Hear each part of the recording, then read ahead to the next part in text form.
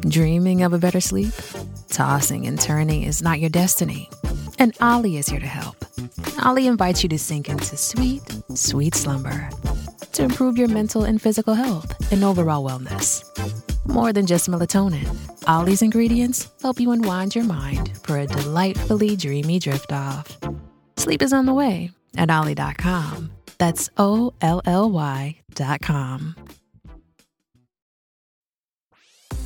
This episode is brought to you by ABC. Station 19 is back for its final and hottest season yet.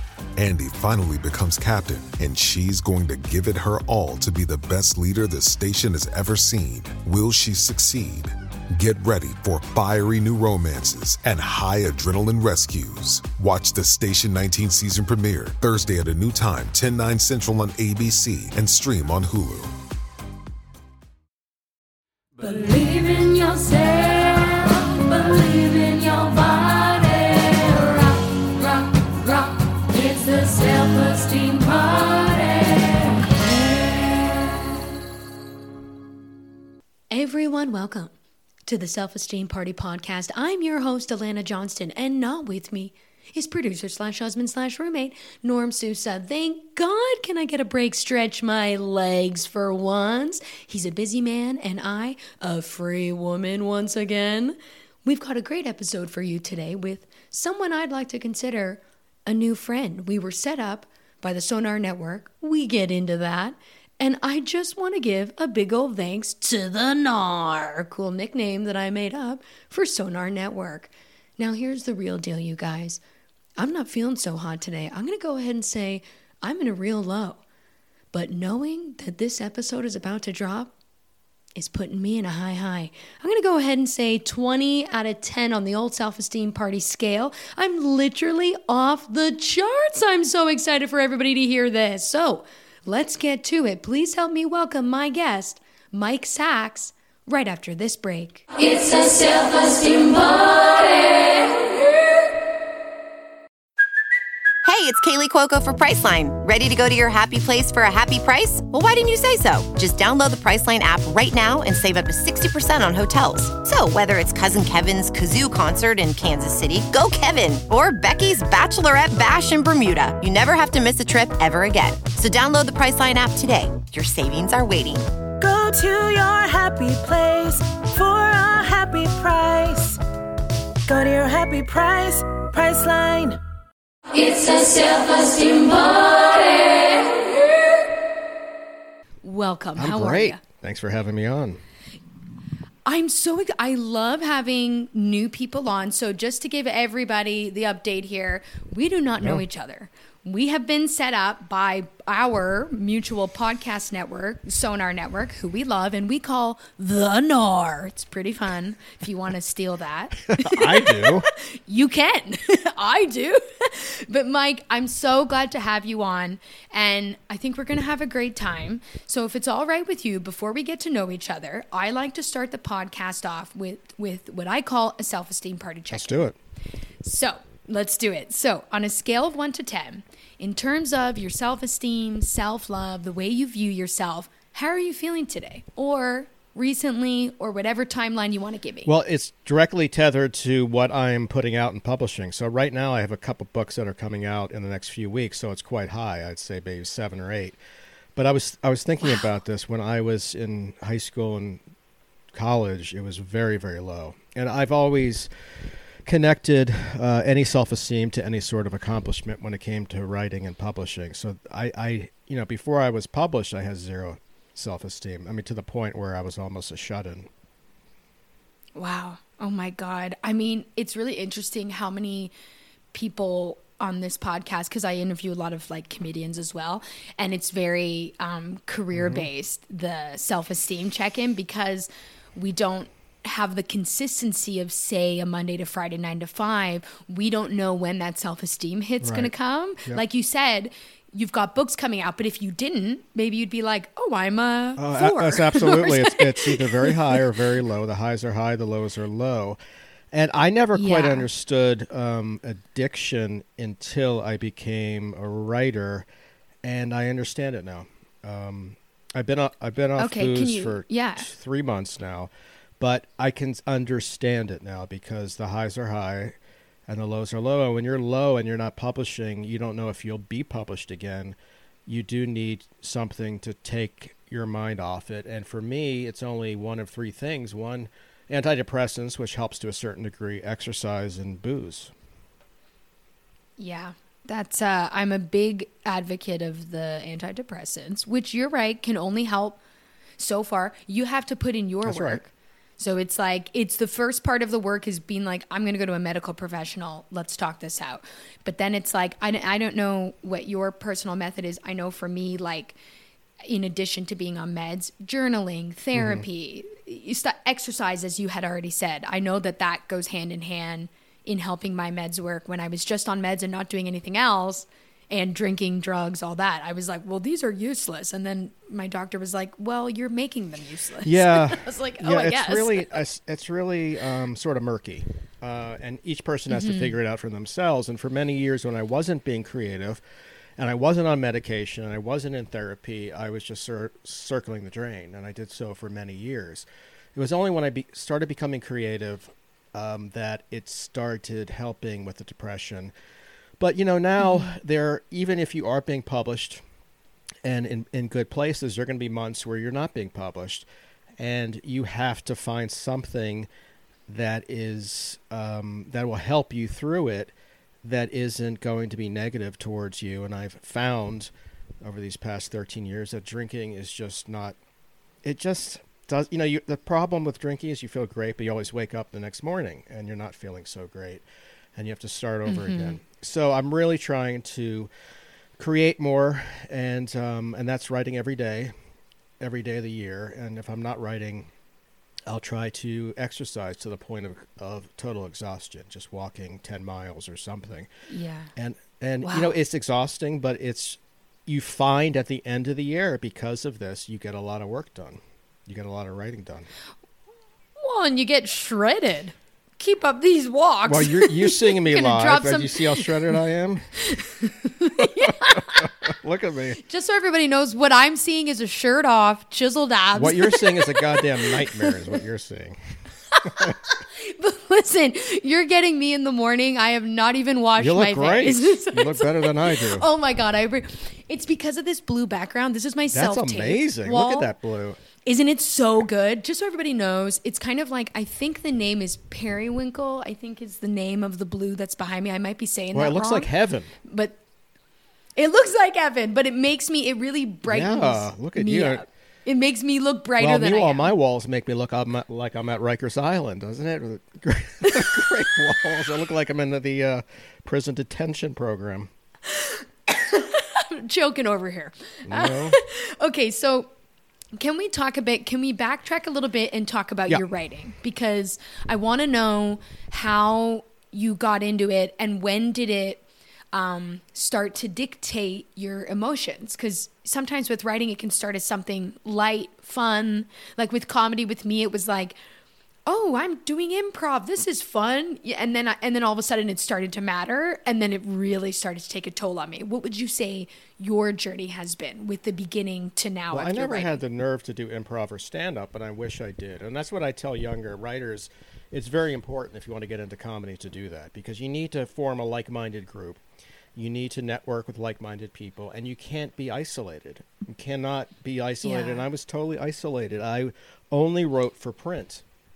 And when you're starting off especially, and you know no one, that's years of being isolated and not knowing anyone. Yeah. And I don't think that's healthy for you as a person or as a writer. So I would certainly have Yeah. opened myself up more. But when I got out of college, I was working for a number of years in retail. I just didn't know how to get into, even start in writing, because I didn't know any writers and I didn't know anyone who knew any writer. It was like, you know, totally foreign to me, like being on the moon or something. So I was working in retail behind a housing project in Maryland, and I just started writing and submitting. And there were very few outlets then. This is pre-internet. So there was Playboy, New Yorker, Mad Yeah. Magazine, and Cracked Magazine. So it was Cracked Magazine. Wow. Yeah. It was Cracked that I started getting published in the mid-'90s. And from there, one thing builds on another, but it does take that first step. But even from the beginning, when I wasn't being published, I would put a lot of my self-esteem on being published. I didn't feel that I was worthy of meeting new people, new friends, girlfriends, if I was just working in a retail store. And it was only, sadly enough, when I started getting published did I feel that I would have something to talk about, and I would be worth talking to once I started getting published. So that was in the mid-90s.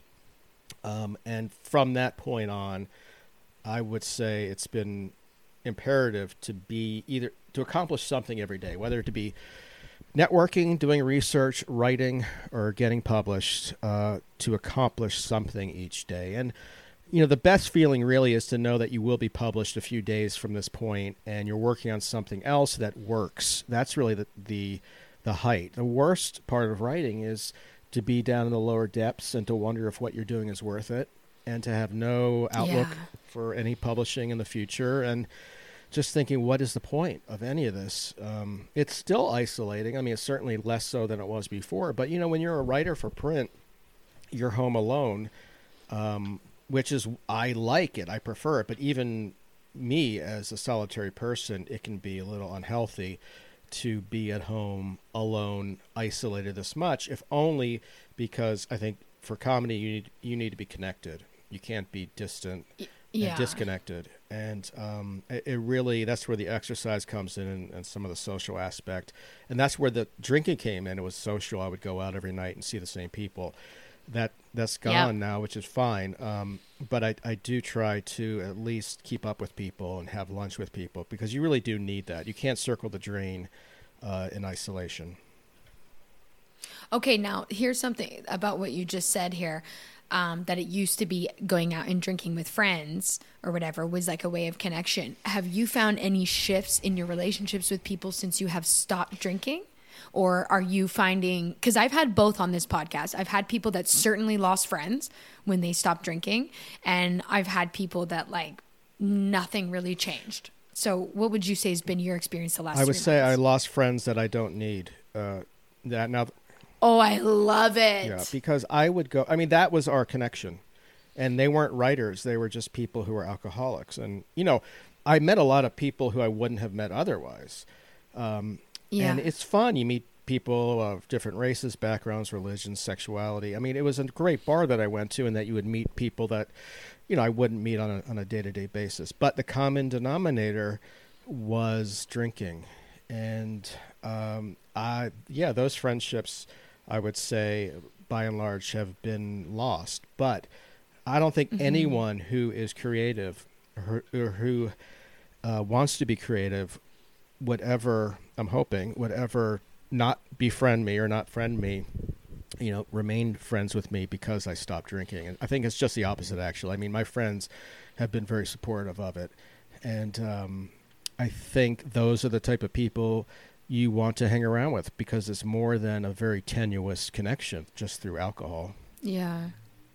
Yeah, it's really interesting. Like, I know for me in my relationship with drinking, I actually kind of sometimes have it the opposite, where it's like, that makes me antisocial, because shows, like live comedy shows, keep me very social. It's a great way to see a ton of friends in one shot, because everybody's at the show or in the show. And it's really interesting, because before going to the shows, we would all go get drinks after. That's not happening as much now. And I don't know if it's because we're gearing back into shows, we're getting used to it. We're used to being antisocial now. I have no idea why. It's just not the same that it once was.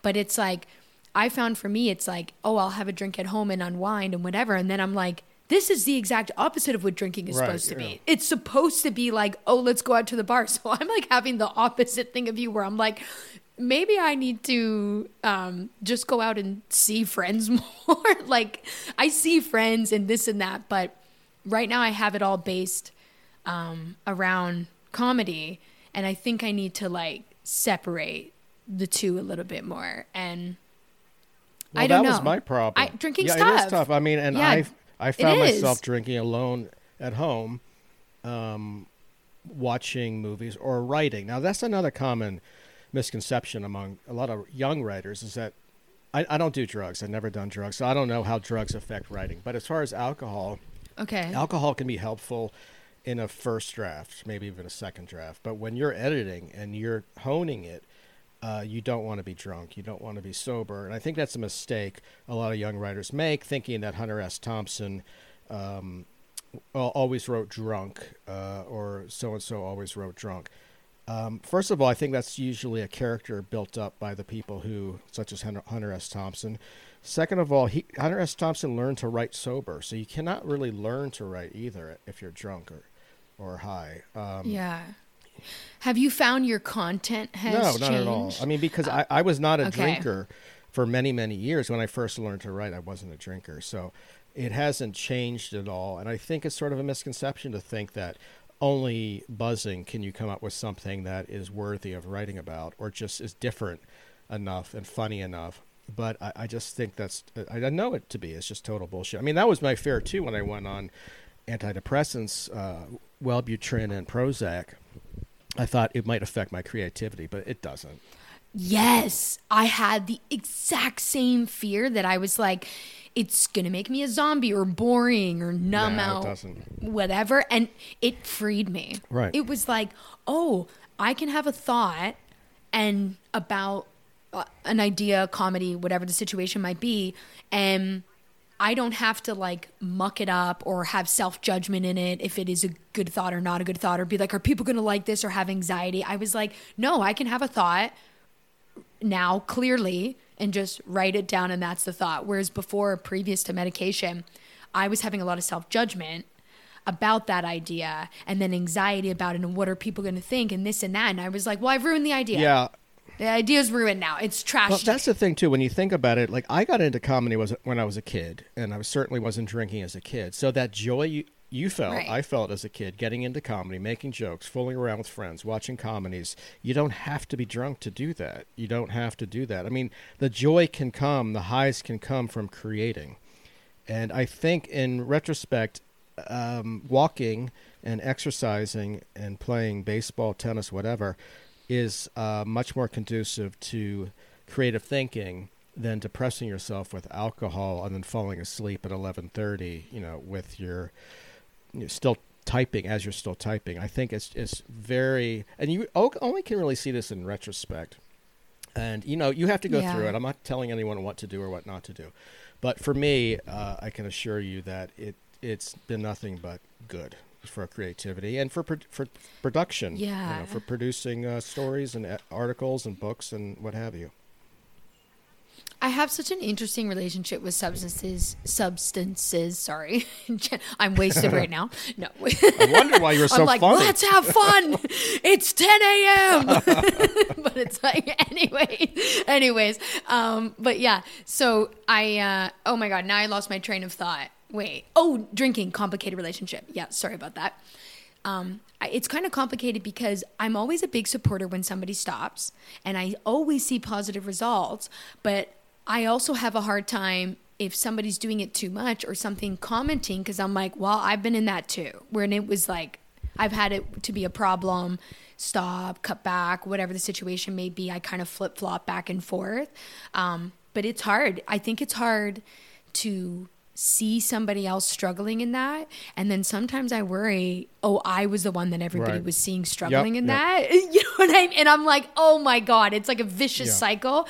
And I think it's great that you stopped and have this clarity. And listen, you could have a drink today and be like, I fucked it all up. But now you have a reference point, like when you were a kid, where you go, wait a minute, turns out it was totally okay without it.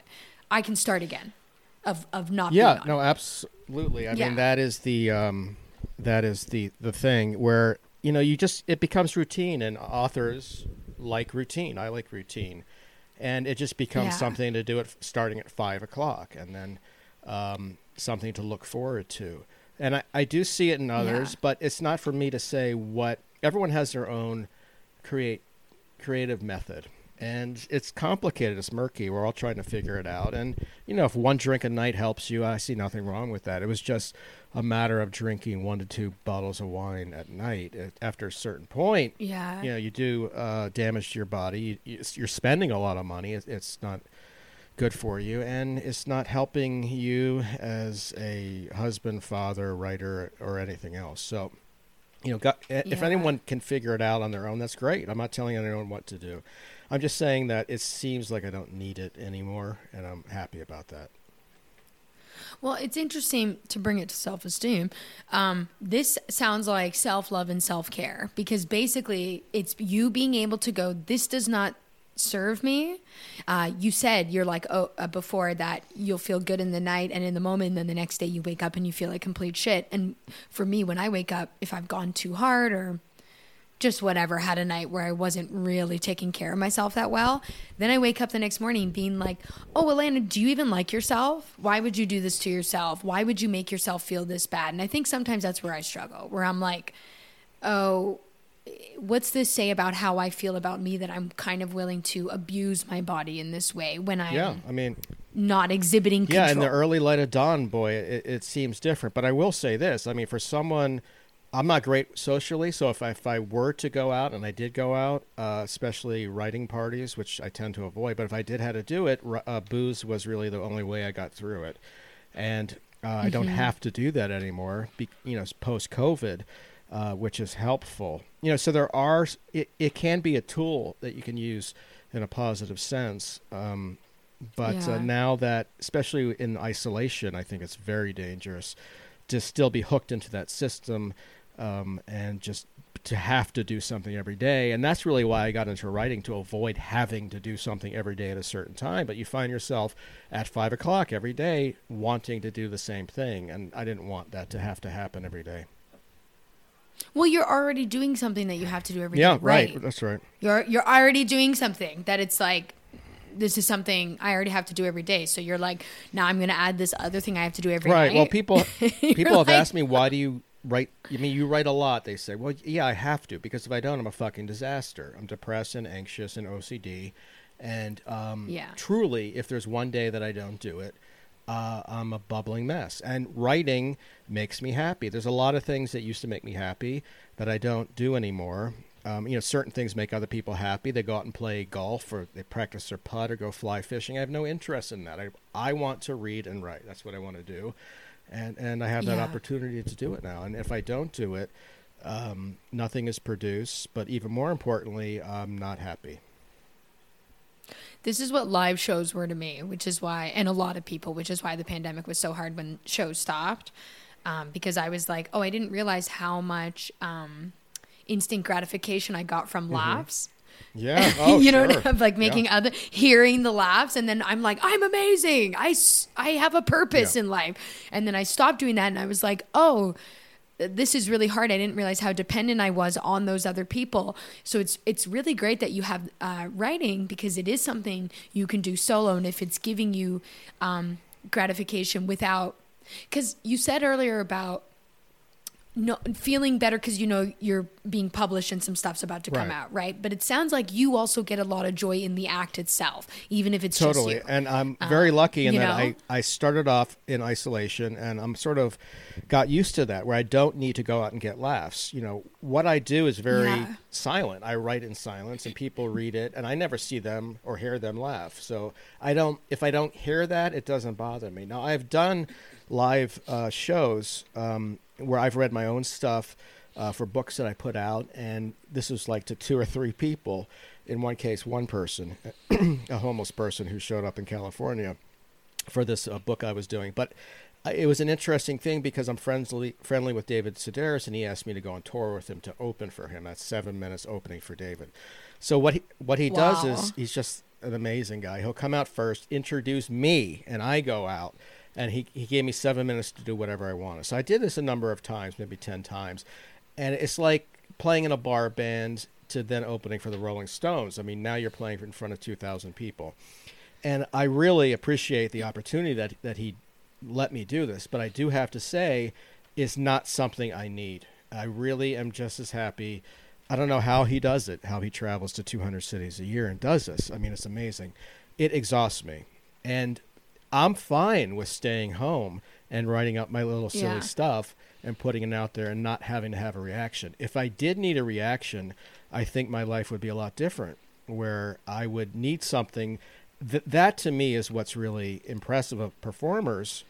And you can see how they go crazy, how they go mad where if you are addicted to the laugh, addicted to the applause, and you're not getting it, that's brutal. Yeah. I mean, that's brutal, but I never really wanted that or need that. So I feel lucky in that sense, where it's just about the craft to me. I mean, I almost feel like one of those artists who makes little, metallic figurines and sells it at an arts festival. Like I'm alone all week. I just put it out. To me, it is a craft, and I just like to be kind of left alone. But if you need that applause, like certain people do, it's tough. And I don't know, the highs are really high, but the lows are really low in that case. It's really interesting, the struggle I've had in all this, because I am one of those performers that needs the laughs. I've been that way my whole life, right? I like being the center of attention, or serving the center of attention, part of the scene if somebody else is doing something, whatever. And not having that in the pandemic definitely made me go crazy. But I didn't really take to doing online stuff because I still can't see a reaction. I get that people can like it, but I can't control that situation. When I'm on stage live, I can control it. I can see the audience. I can be like, they're liking this kind of stuff. They're not liking this kind of stuff. And I don't know if you have that equivalent in your reviews. So what I want to know is, because I'm having it like on stage where I'm like, I'm controlling this, I can see this, I can whatever. I'm having a hard time of that in online because I'm not necessarily getting that feedback. What is it like for you as a writer when you put something out there and then you are seeing the response from people? What is that like for you? I mean, I don't read reviews, and when I do, okay. I mean, supposedly I don't read them. I mean, when I have read them and it's been negative, it kills me. And I don't understand what people say, I read reviews and if it's negative, it doesn't bother me. I don't really understand that. What I do look at, and which really matters the most to me, is I'll send these books and articles or what have you out to people in the industry.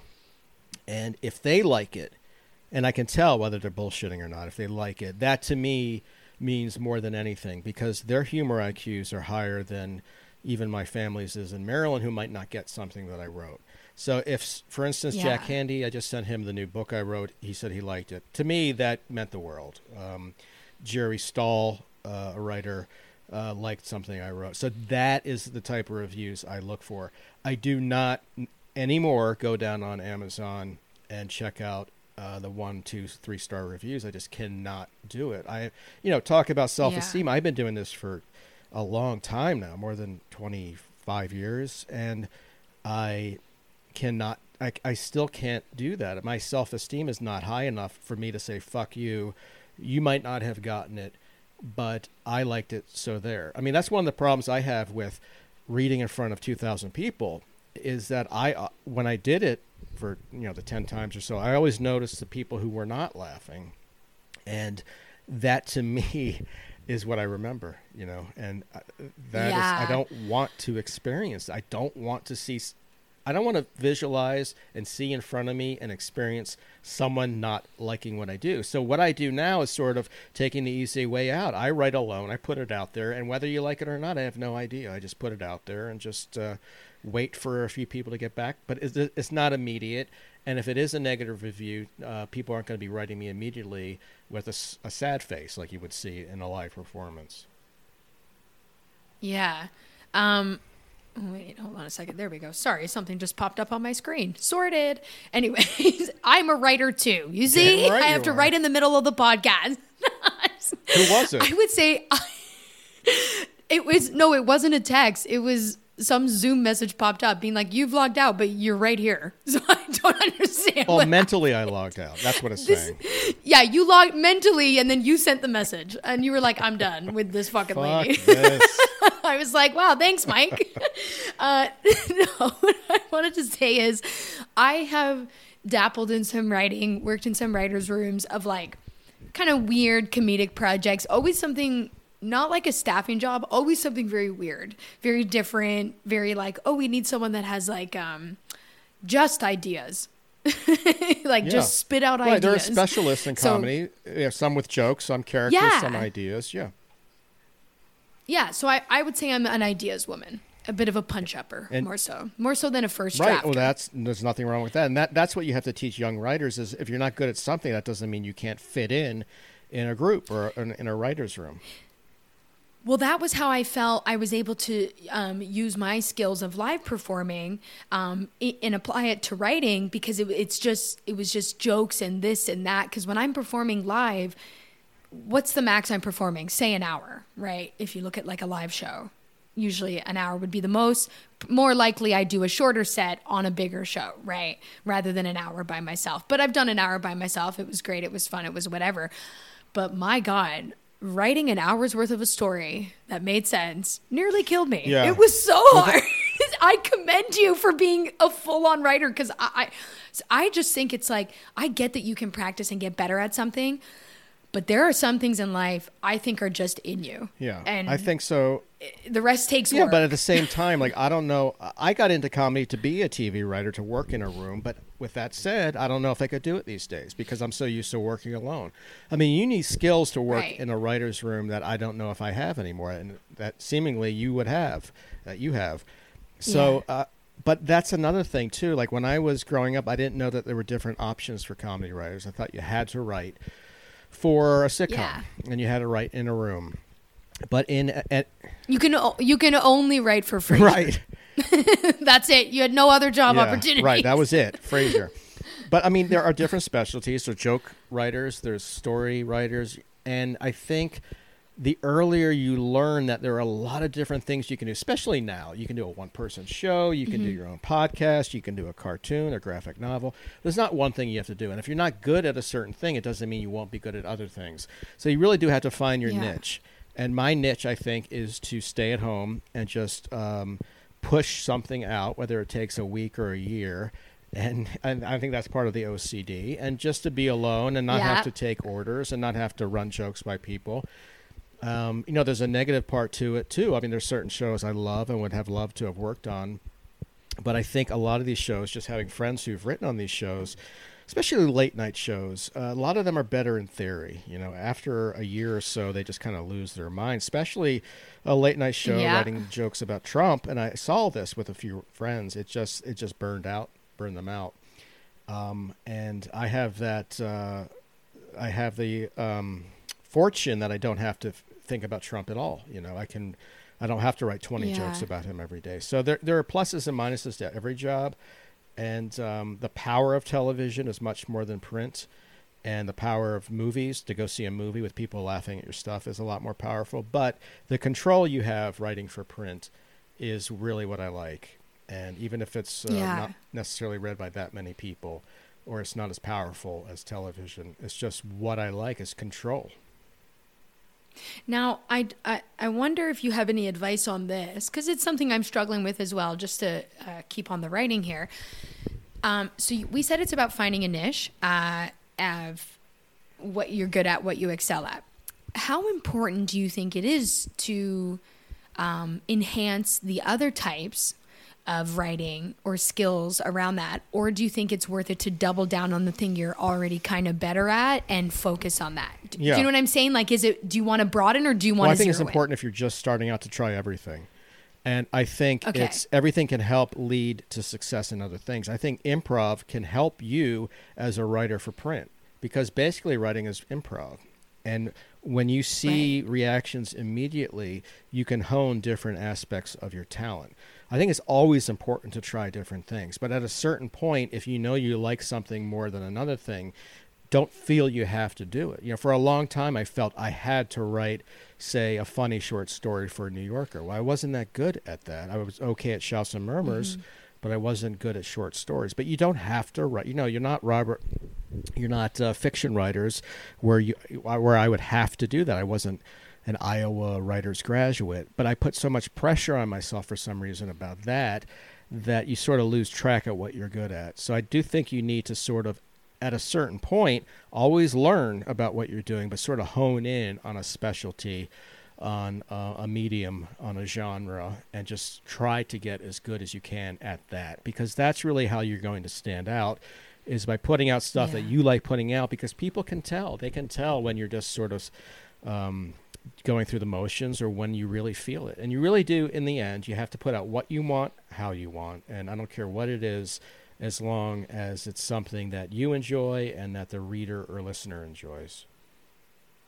Oh my God. I absolutely love this. And I 100% agree with you. I love the try everything because you never like, I started off just doing improv. Then I just did sketch. Then I just did characters. And then I just did solo stuff and some music and this and that.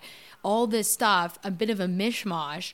And now I think the honing in on something is where I'm at this crossroads, because I'm like, people want to define you. Yep. It makes it easier to sell you.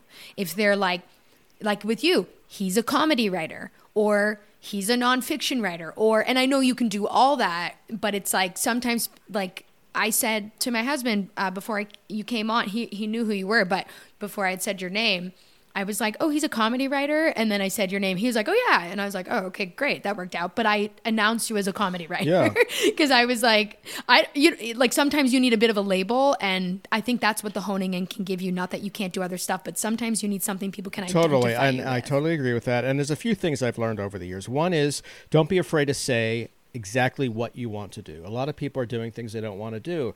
They have a dream of writing for late night, or they have a dream of writing a musical, or they have a dream of writing a graphic novel, but they don't even tell themselves that. So you need to tell yourself this is what I want to do. And then you have to put it out exactly the way you want to do it. And for many years, I was writing for various magazines, and it wasn't necessarily what I wanted to write. And it was only when I started self-publishing these books where they wouldn't have been accepted by my agent, by my publisher, by the agency where I was attached to. And I just thought, you know what, fuck it. I'm going to do what I want to do, how I want to do it. If no one reads it, it's fine. And that's when things really started to roll. I put out a self-published book that was a novelization to a non-existent trucking and CB movie called Stinker Lets Loose. And I self-published it. And literally I put it out and thought, you know what? I don't care if anyone reads it. I think it's funny. I'm going to put it out. I think it's interesting. And I put it out. And like 2 weeks later, a friend of mine who I hadn't spoken to in a while, Eric Martin, said, can I buy the audio rights to this? I was like, sure. Yeah. I mean, you don't even have to pay me. Just take the rights and see what you can do with it. And 2 weeks after that, John Hamm is attached to playing Stinker on the audio project. Paul F. Tompkins, Andy Richter, Ray Seahorn, all these people are attached to it. Now, that would not have happened if I had waited for permission. You cannot wait for permission. And you have the opportunity now where you don't have to wait for permission. It's the first time in history where a writer can put out a book, can put out an audio cast, can put out a radio show, can put out basically anything they want, however they want, without needing permission. And I'm telling you, that alone is going to change comedy. The fact that anyone can do anything in their own way. Now, not all of that's going to be good, but it'll make a lot of it will be, but at the very least, a lot of writers will be happy. Yeah. I agree with you on you got to put out what you want the way you want. The way you want is the key now, because like you said, we've made it so easy to put your work out. Like whether you're a performer or a writer, like you said, you can self-publish, you can have a blog, you can have like whatever. And then as a performer, TikTok, Instagram, Twitter, like you can just put up videos of whatever the heck you want. And you can do table reads of a pilot and then put do whatever that the out. fuck you want. I mean, the thing is, if you're going to be waiting for permission, you're going to be waiting a long time. And at a certain point, you have to say, fuck it. I'm not waiting for permission. I'm not waiting for you to say it's good. A lot of times no one will ever do it because they can't picture what you're picturing. It hasn't been done before. So just do it and put it out there the way you want it to. And I'm telling you, once you do that as a writer, good things will happen. Oh my God. I think once you do that as anything. Yes.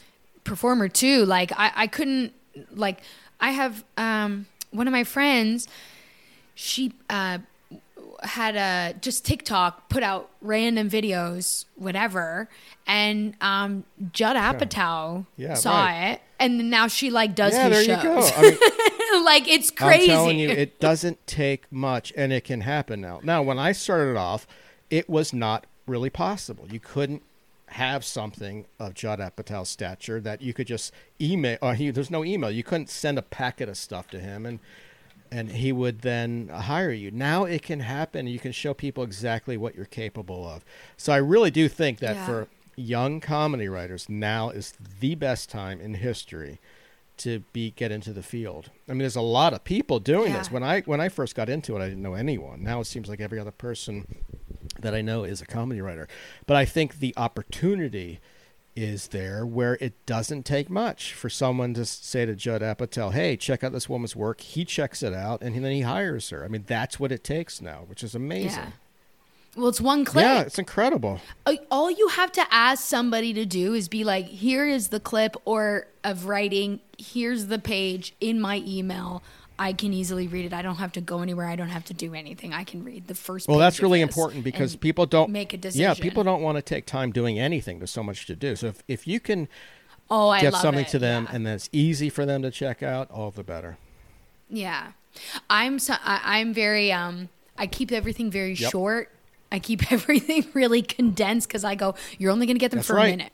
You're only going to get them for 1 minute, and then they're going to turn it off if you can even get them for that 1 minute. Well, that's you know a big what I mean? mistake. And there's a few mistakes that I would tell young students. One is not to be funny in a pitch letter or a cover letter. And don't go on for 8 paragraphs. I mean, either they'll like it or they won't, and all you need are 1 or 2 paragraphs. In fact, you can oversell, and you can sell yourself right out of an opportunity. It's just too much. Yeah, I definitely, in meetings that I've had or auditions or this or that, you let the work speak for itself was like the best feedback I ever got, because I would go in, make so many jokes, this, and this, and everybody gave me feedback being like, she's so funny, she's so funny, she's so funny, but I wasn't booking. Yeah. So it's like I'm being so funny in real life, but I wasn't showing the work and let the work speak for itself, and I wasn't doing that. Are you still doing that, or are you just putting out what you want, how you want? Are you still auditioning? I actually just at the end of the year left my reps. Speaking of asking for permission, I wanted to do one thing, they wanted me to do another, and I was like, I don't know what to tell you. Life's too short. I got to go do my thing. So I left them on good terms. Let me clarify that with everybody, on very good terms. It was just we just wanted different things. It was like a breakup, like a relationship. What did they want from you? Yeah, so basically it was like the roles I was being sent out for, I didn't think I was suited for. Like, for example, if somebody sends you, I've had a lot of accomplishments. I've done a lot. I'm very proud of myself. But nobody's going to cast me as the leading lady of an NBC pilot when it's versus me and the celebs. Like, so I was like, hey guys, you're kind of setting me up to fail here. I'm not saying I'm not capable of this. I could crush a show today. No problem. I know what I can do, but they don't know what I can do. And I'm like, and they're not even looking at me. Whereas if you put me in as like the neighbor, the sister, I'm so tired of the coworker. It's so frustrating. You know what I mean? It's so frustrating. It was very frustrating, Mike. And it was also like, too, I tried to tell them, I was like, guys, I think we're onto something with these live shows. Like, I think it's like, and I'm taping them and I'm putting together stuff because I was like, I think I need to start showing a bit more me, maybe do some hosting, bit more me, my voice on things rather than like character type stuff. And we just didn't see it the same way. And I kind of was like, you know, I got you. It's so crazy, Mike. I got these reps because they saw me at live shows. So I tried to, you know what I mean? I tried to explain to them. I was like, you guys, like 10 years ago, you saw me and you went, she's a star. So I'm like, we have to do this again and hope that people in other positions are seeing me. So we just didn't see eye to eye. That's very, very common. I can tell you from my own standpoint, I would get agents. They would read something I wrote. They loved it, quote unquote, loved it. Yeah. And then before you know it, they want you to write a YA romantic book. So where the fuck does that come from? Did you hire me because I wrote a YA romantic? No, because that's where the money is now. But you know what? Who gives a shit where the money is? What's going to happen is you're going to write something you're not going to be happy with. You're going to be stuck with it. And then that's not going to sell. And a year has passed. So what was the purpose of that? There's no purpose to that. Yeah. Life is really short and your career is even shorter. So you really do every day. You have to not take shit and really kind of be kind of stubborn, saying, you know what?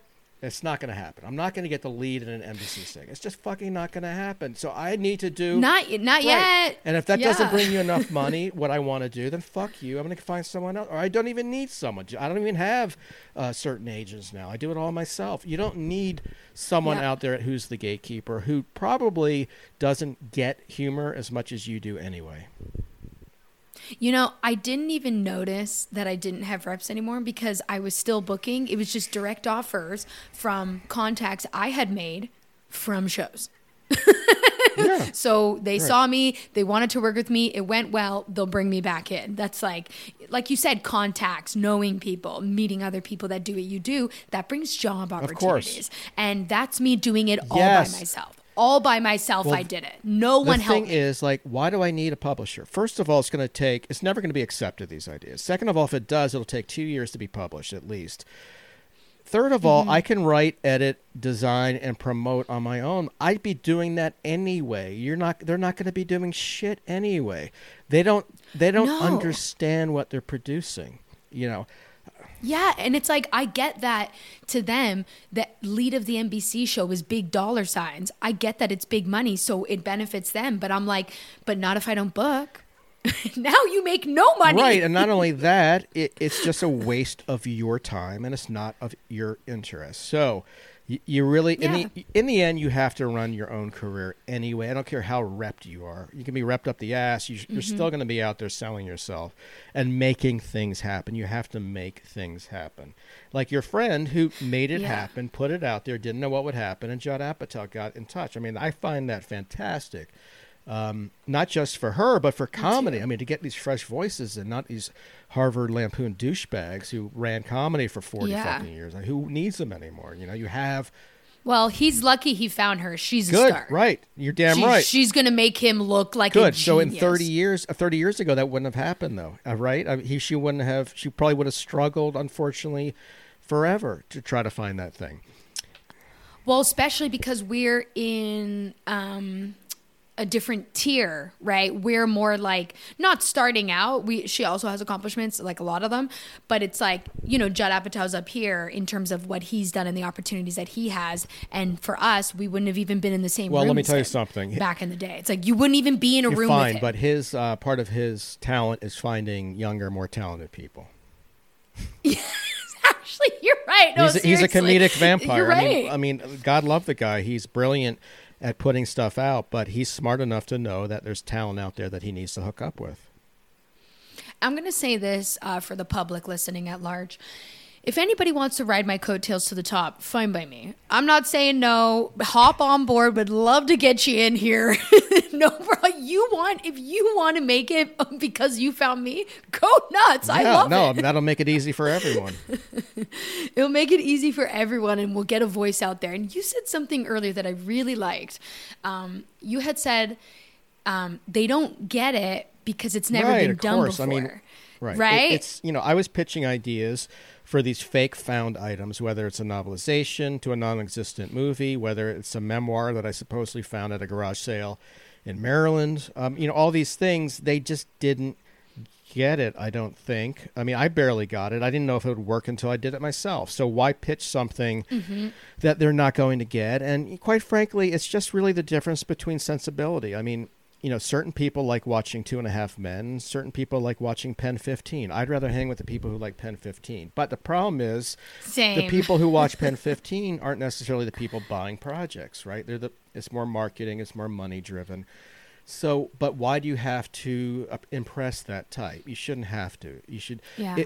Every great comedian, every great comedy writer goes through a certain point where they face a schism between their future and the past, whether it's George Carlin or Richard Pryor, where they feel what I'm doing isn't making me happy. I have to change course, and whether it works or not, I have no idea. But it's not going to be mainstream, and I have to do what I want. And it's only then that the real George Carlin can come out, the real Richard Pryor can come out. It's only then that the real comedy writers come out. Because if you're trying to impress an editor or a producer or an agent or a publisher with something that you don't feel, if you feel it, fine. But if you don't feel it, then nothing's going to happen, and you're not representing your true self. And again, life is short, and you really do have to hit it as early as possible to find your voice, whatever that might be, and to just put out whatever you think is the best. I mean, I just think if you believe in something, you gotta hold tight no matter how many people are telling you no, because look at all, like, It's Always Sunny in Philadelphia, Broad City, like shows like this that were like shook us comedically. Everyone was like, what? No one gave them a chance in the beginning. The girls had to make a series themselves. It's Always Sunny in Philadelphia had to make it themselves. It's like people literally have to find it's a fucking money hustle to make their own TV shows and then hand them a final product and go, you see what I did all by myself? Imagine if you gave me a budget. Like, this is what it's come to. It doesn't happen often. It takes a lot of work, but imagine how many times that doesn't happen. How many people with dreams never saw those dreams fulfilled. You do have to be fucking stubborn. You do have to keep on the path.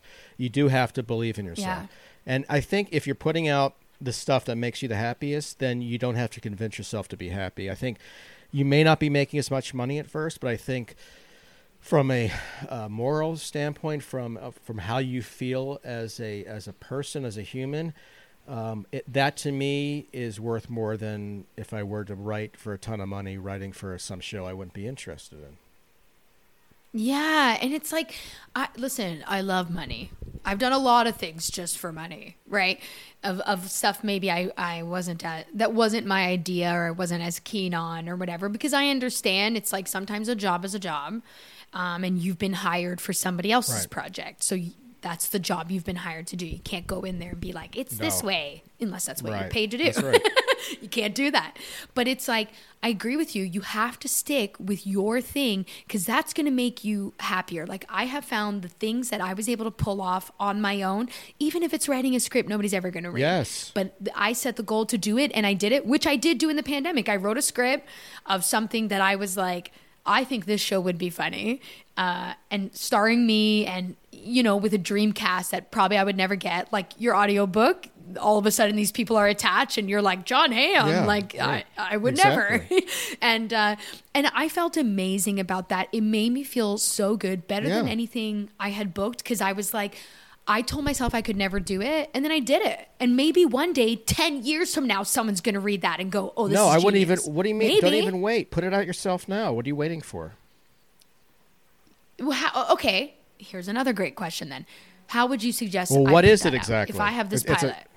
Okay, so it's a half hour. It's a pilot that's like it's called Self-Esteem Party, which is like this comedic album I have of like little pop songs, and they all have like they're all based on true stories. So it's like based on true stories, but it's very silly. It's about me finding my own self-esteem. It's like this journey, and then the people around me in my life, and how I'm doing it for me, but I'm also doing it for them because I'm a mess and I'm really affecting everybody around me and dropping the ball. It's very much so based on the story of my life. So of like getting my shit together. I would suggest that you put it out through Audible or some sort of podcasting company where it'd be an hour-long special. And through that company, you could reach out to go straight to the people you would want involved in it. If they don't want to do it, go to younger, lesser-known talent and be in charge of it. Put it out exactly the way you want to do it.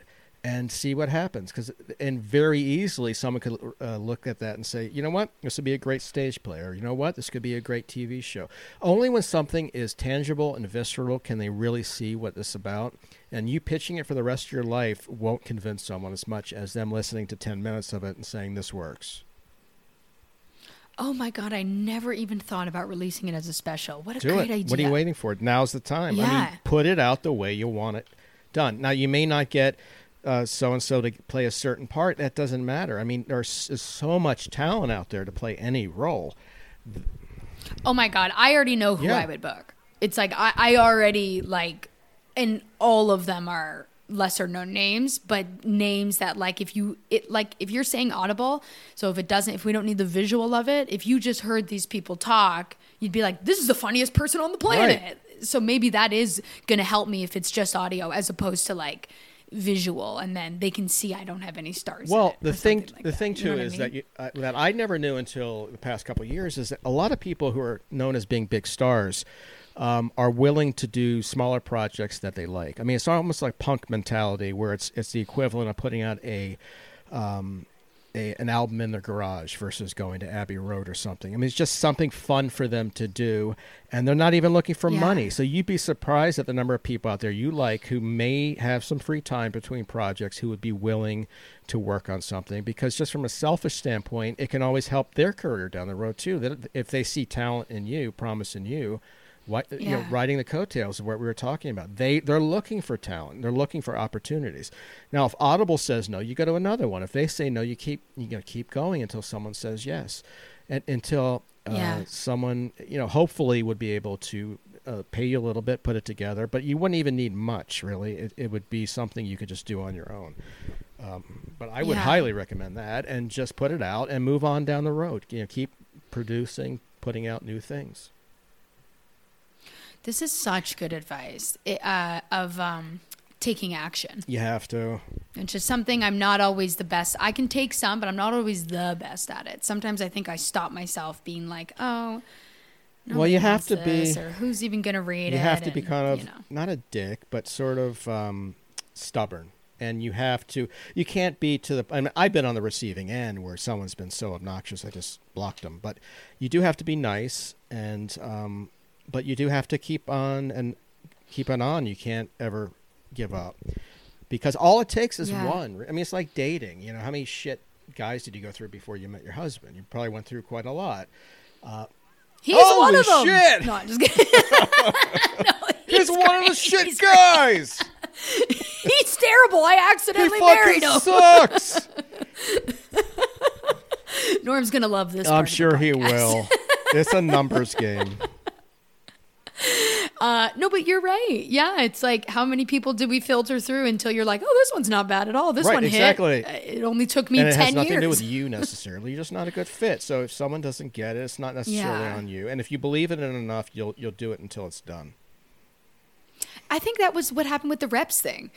It just stopped being a good fit. I changed. It was like we all changed in the pandemic, obviously, and had to face ourselves and, you know, accept a lot of things about ourselves. It sounds like you've done that as well. And I just feel like between the pandemic and then this past year with some personal stuff happening, I've really just been like, oh, I'm not as able to be like, people pleasing, I think, and go along with what my reps are saying. And I was like, oh, I can't I admire that. I wish I was like that, 15 years ago, and I wasn't. So the fact that I think the earlier like that, the better. And it is just a bad fit. And like you say, it's very important not to have bad relations with them. Put it very nicely. It's a professional relationship. Yes. They'll understand, hopefully. If they don't, you shouldn't have been with them anyway. Then you're getting out right in time. Do not ever break any relationship to the point where if you have to work with them down the road, then it's going to be trouble. Do it maturely. Talk to them. Meet with them. Don't just ghost them. And I think there's nothing wrong with that. I mean, they may be even happy on their end, too, because they want to go in a different direction. Yeah, and it's also the kind of thing you want to do it before it sours. Yeah. Like, you don't want it to end in a fight or in like a fuck you. It's like, no, you want to do like, it was something I felt. It was kind of a nagging feeling. I sat in it for like 3 months, I want to say, because that's a scary thing to do. Go out on your own. I sat, and I'm older. I've been here for a long time. I'm like, you know what I mean? I'm like, I don't know if everyone just wants to sign 20-year-olds. Like, I have no fucking clue. But I was also just like, well, I'm not going to know if I'm in this spot. Right. I'm not going to know who's signing what because I'm signed. So I'm like, I don't know. Well, that's the thing. What if there is somebody That's the thing. else? In this business, you never know. I mean, we're off the path. We're not getting a grad degree here. We're not working in a corner office at IBM. So it's always going to be scary. I think it should be scary. So if you're too comfortable at times, I think it's not a good thing. But you have to be willing to be uncomfortable. And the fact that you did what you did, I think is great. You can have a fresh beginning. Oh, and things will work out. Yeah. I'm not even scared. Good. And I thought I was going to be. And then I just went, like I said, I have not noticed. It was the holidays. It all got slow. Right. Everything. Like, I was like, oh, it doesn't matter what happens, Alana. you are part of the flow of this industry, and you're never going to change right. that. I'm not No. going to change the industry. I can make an impact with my content, but I'm not going to change it. I can only change me and how much I fight against this and how much I flow with it. And I feel like I'm in a bit of a flow. Well, are we talking reps for acting or writing? Both. Okay. So Full what would the reps. writing do? Yeah. They would get you opportunities to pitch a packet to a late night show or a sitcom? No, because I said no to Good. late night. A la what we talked about earlier, where I was like, I know what this job is. I've seen friends work it. It's not for me. It's just not for me. I also don't want to write Trump jokes. I don't care. But bless him. We love him on God this bless. podcast. Did I not mention that? God bless. Like, absolutely not. But anyways, but it was more that, and they were fantastic. I really liked everybody. They gave great notes. So they would help set up meetings for me to like pitch shows. But the problem is by the time I was pitching the show and they got through with it, it was not the show I Right. wrote. So I was pitching somebody else's Yeah. show. And that's what it felt like. And I was like, again, if I've been hired for someone else's project, I am That's working right. for your project. But when it's mine, I was like, Yeah. well, what if this does get picked up? Now I'm writing 5 seasons of a Oh show my I God, don't it's so believe in. common. What are we It's so doing common. here? I mean, so many writers I know want to get an agent to put out a book, and then the book they pitch is something that the agent now doesn't want to represent, so they change it to something else.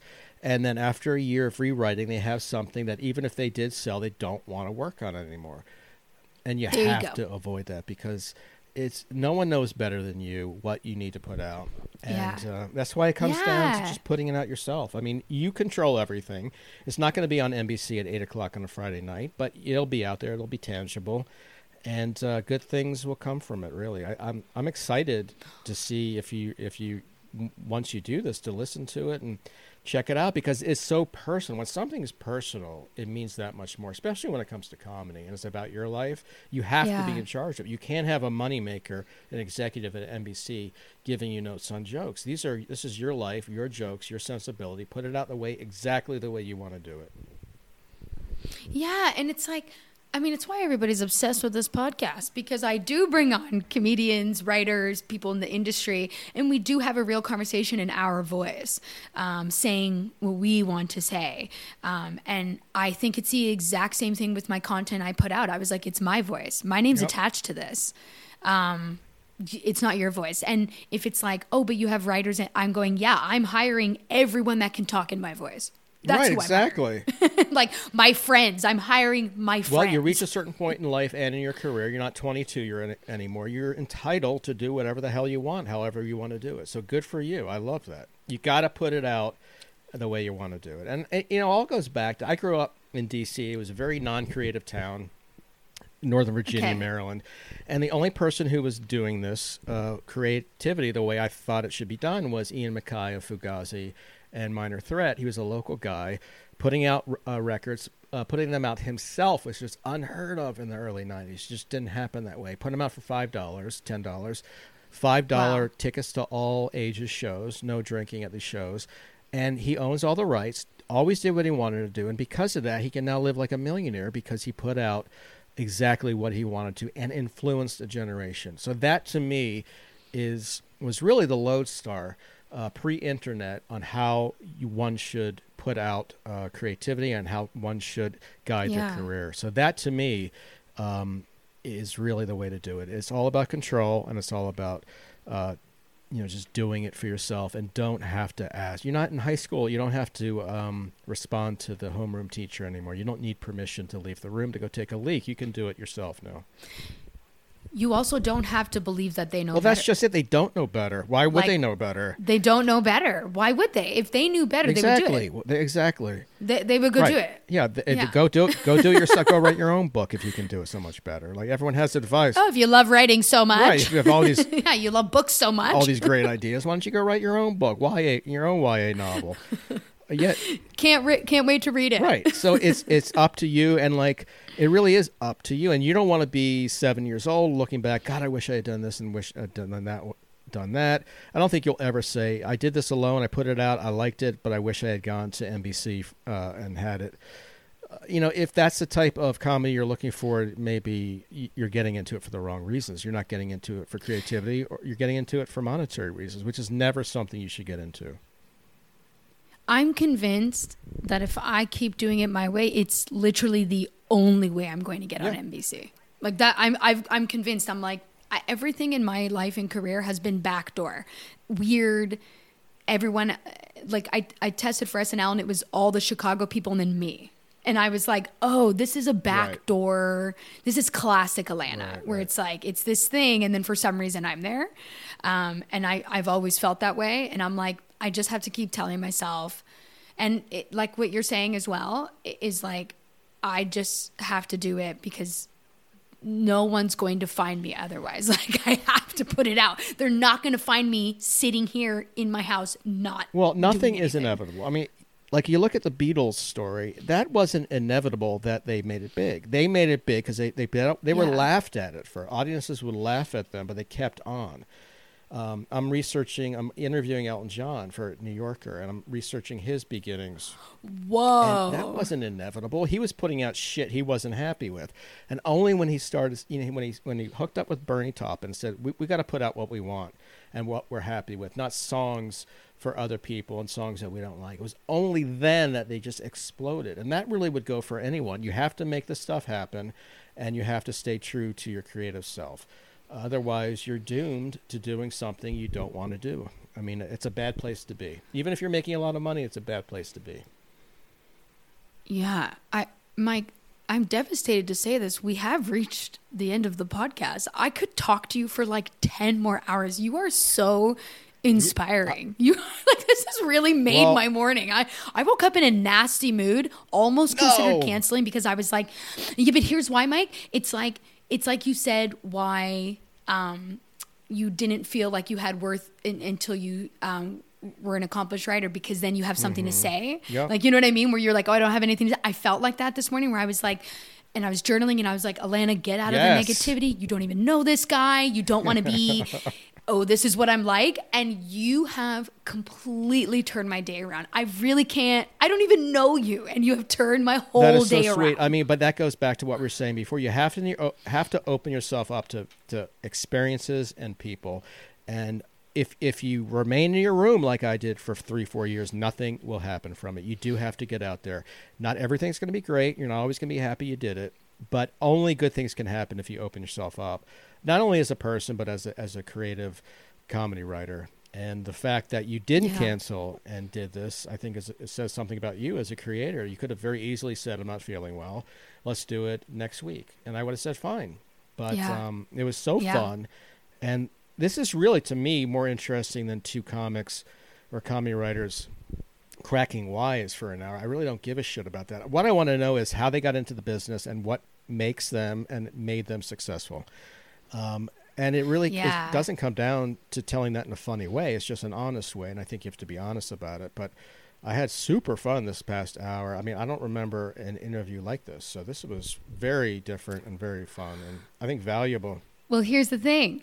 I like hearing how someone got into it. I like hearing the successes or failures of somebody's career and what lessons they got out of that. And then I like hearing how they feel about it. And that's what makes my podcast different is I go, okay, but I want to know, how did that make you feel? Because we talk about the process, but we don't necessarily talk about the day-to-day in between where you're like, oh, I can have this success, and then I come home and I'm alone at night crying.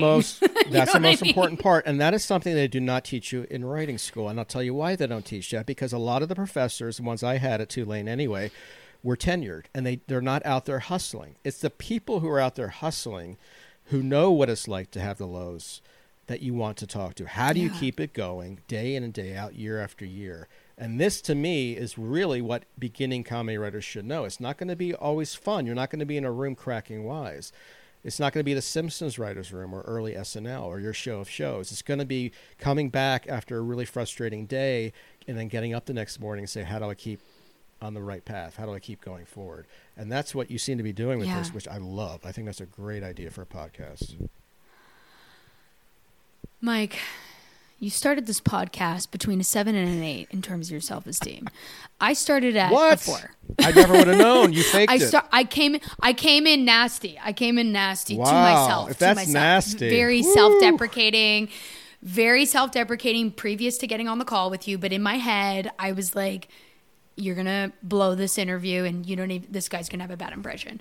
And I'm easily an A. Good. Right, like you I'm deserve feeling, it. I feel like $1 million you have, again, totally turned my day around. And you've made me feel like I'm not as far behind as I may have thought. No, you're not. I In was. fact, you're now ahead of where Yeah. you were this morning. And that in alone is a major accomplishment. You're going to get this shit done. You're going to put it out. And it's going to be amazing. Mike, I love you. You are so right. Do it, girl. This life is short. Guys, you got to see my face. I am glowing right now with joy. This has been super fun. I really appreciate this. This has been so fun. Can you tell us either some books or where we can find some stuff, just so that everybody knows where we can Thank you. find Well, all I your have 2 work? books that were self-published that are being re-released next week through Simon & Schuster and Archway Editions. One is called Stinker Lets Loose, which I was telling you about. It's a novelization to a non-existent 1977 movie starring a chimp and a trucker, and John Hamm plays the trucker in the audio version. The other book is a fake memoir that I found of a really horrible 30-something in Maryland. So that one is called Randy. So I have those 2 books coming out, and then I also have a fake college catalog, a parody of a college catalog that I put out originally through McSweeney's, digital only, but it's now out in print through Weekly Humorous, and that is called Woodmont, and that's the university. Welcome to Woodmont College. No refunds, it's called. So that is available on Amazon and everywhere else. And of course, my podcast, I just started it up again. It's called Doing It with Mike Sachs, and that's available on The NAR. I love the NAR. You got to start doing the NAR. believe It's me. so I'm gonna much start more doing fun. it right now with my wife, if you know what I mean. Okay, and on that note, thank you. Believe in yourself, believe in your body. Rock, rock, rock. It's the self-esteem party.